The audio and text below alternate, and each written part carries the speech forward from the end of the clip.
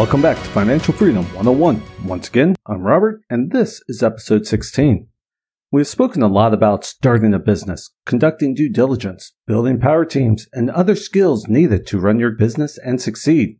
However, there's still one step we have not touched on that is key when starting out: creating a business plan. I get that discussing business plans can be an extremely boring subject, but it's something that you need to think about. A business plan is much more than a document talking about what you want your company to do. It provides you an outline of how you want to run your business, what your goals are, what actions you want to take, what risks there are, and how you're going to mitigate them. When somebody asks about a business plan, most will automatically think about that long 20 to 30 page document that outlines every step of your business and is only used by startup companies trying to attract investors or even business partners. But I'm here to tell you that stereotypical perception is wrong. While the long book-like document is still the standard, it is far from the only way to create a business plan, which we'll discuss later in this episode. Additionally, business plans are not just for startup companies, but for all companies, and needs to be routinely updated and modified to reflect changes in your business. It is true that business plans are typically associated with startup companies, but they are used for so much more. They're used to attract investors, secure lending from banks.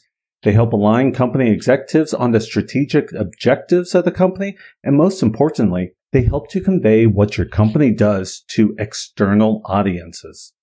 Of all the reasons to create and update a business plan, the main reason is because the business plan will actually help you to determine if your business idea holds a real promise of succeeding or not.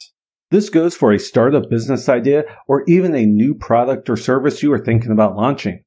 While things may not always go the way you plan and objectives may have to be tweaked along the way, creating a business plan is equivalent of conducting due diligence on your business idea. There's a saying in the military that the best laid plans rarely survive first contact, and you have to be able to adjust on the fly. If you have spent time creating a business plan and looking at how you want to execute that plan, the tools that are needed, the risks involved, and the mitigation factors you plan to implement, you are more likely to succeed than those that rely solely on enthusiasm, passion, and optimism to build a successful business. After all, there is a reason why they say only fools rush in. When creating a business plan, you need to put time, energy, and thought into creating it. The more effort you put in, the more research you do, and the more critical thinking that is done, the more likely your plan will be viable and increase your chances of success. But what exactly do you need in your plan?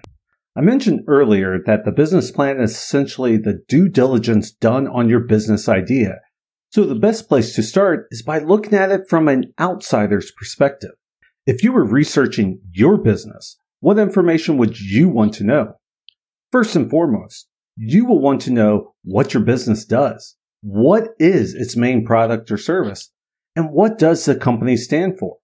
In other words, you want to provide an overview of your company and include things such as your mission statement, your vision statement, your values, and the products or services you offer.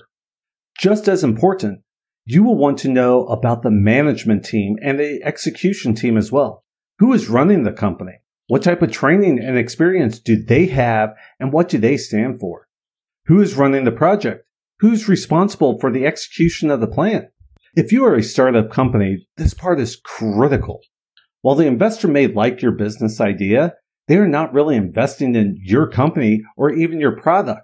They are investing in you. They are investing in the belief that you know what you are doing, that you are capable of running the company and making the best decision possible in order to succeed and make them money.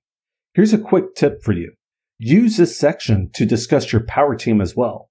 As I mentioned in the last show, the reputation that your power team members have on the ground is a direct reflection of you and your company.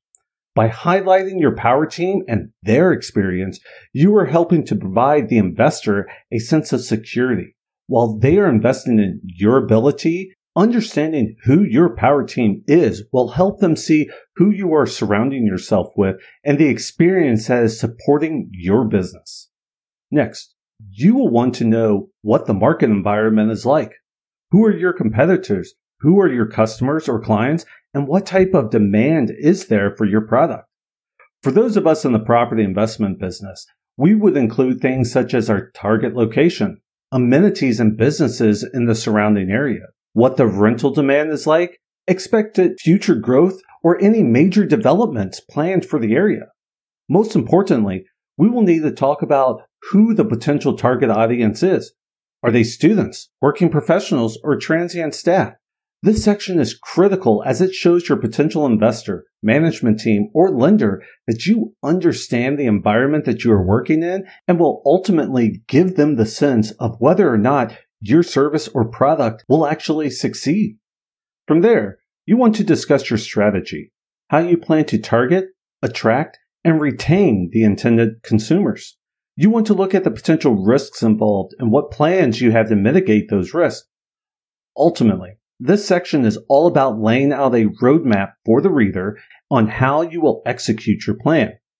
Looking at it from a property investment lens, this is where you'll talk about what type of properties you are looking for. Is that a house of multiple occupation, buy-to-let, rent-to-rent, service accommodation, flips, commercials, or a whole host of other options? We want to tell our audience why we are focusing on this type of investment strategy and the benefits of it.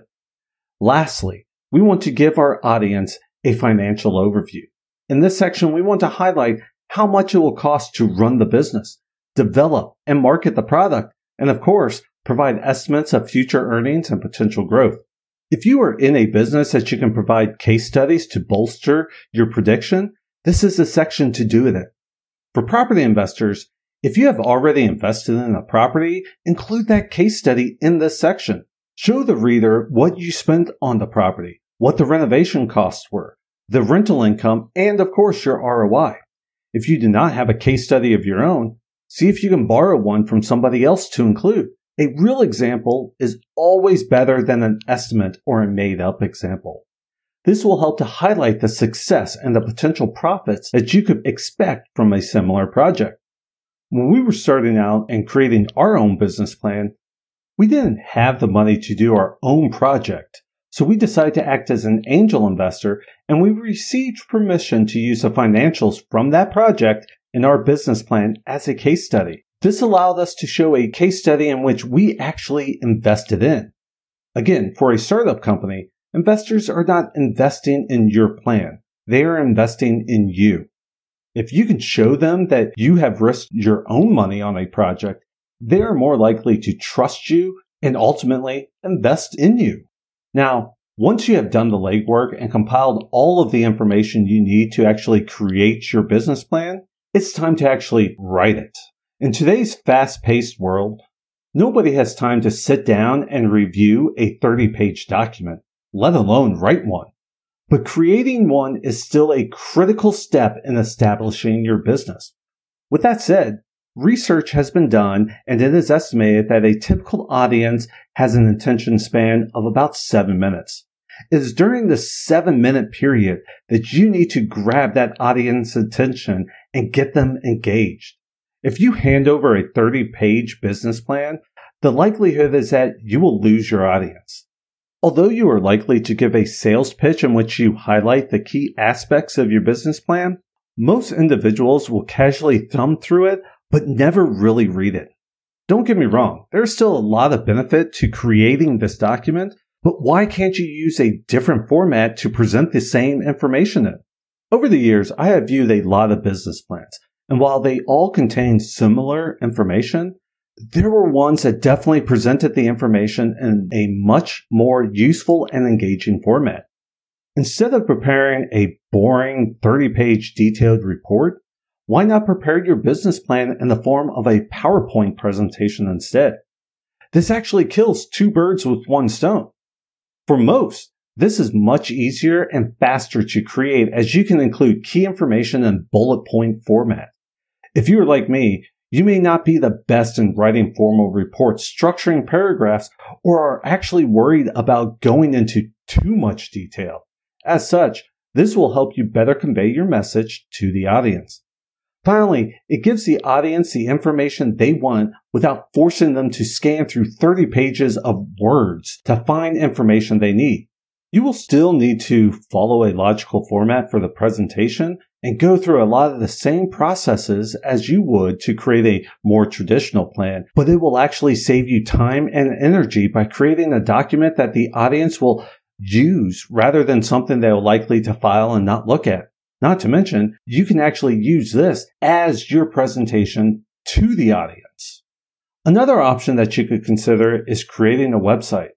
This is definitely a non-traditional approach, but if you think about it, what is the purpose of the website?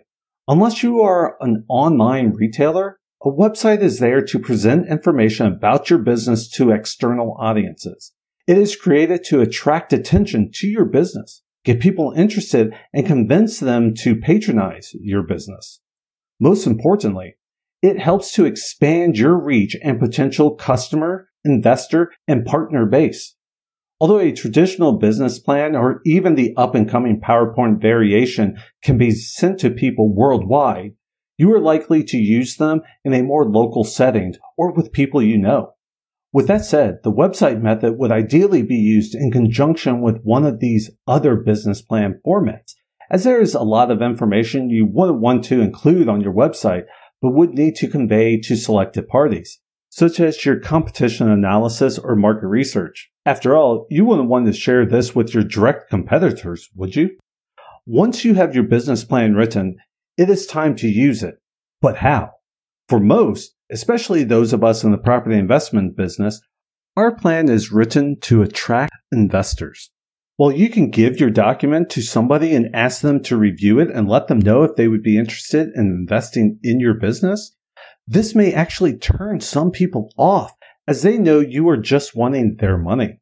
One tip I received when we were first starting out, instead of giving your business plan to somebody and asking them for money, why not ask them to review your document and give you input on what you should improve on or what other information they would want to know? Although this may sound counterproductive, most people can be turned off if you simply ask them for money, but they are more than willing to give you their feedback. This way, you are asking them for advice and feedback, not just money. While reviewing the document, regardless of whether or not they decide to invest in you, you will get something out of it. Best case scenario, they will like the information you are presenting and will ask how they can get a piece of the action. Worst case scenario, you get feedback on how to improve your pitch for the next person. Either way, it's a win for you. I hope you enjoyed this episode and gained a better understanding of the importance of a business plan. While it may be a boring subject and a seemingly daunting task to undertake, it is an extremely important endeavor that needs to be done and done well. If you are confused on what needs to be included in your business plan or simply need advice on how to write one, visit our website and drop us a note. We're here to help. Thank you for listening, and don't forget to subscribe, rate, and review this podcast. Until next time, have a great week ahead.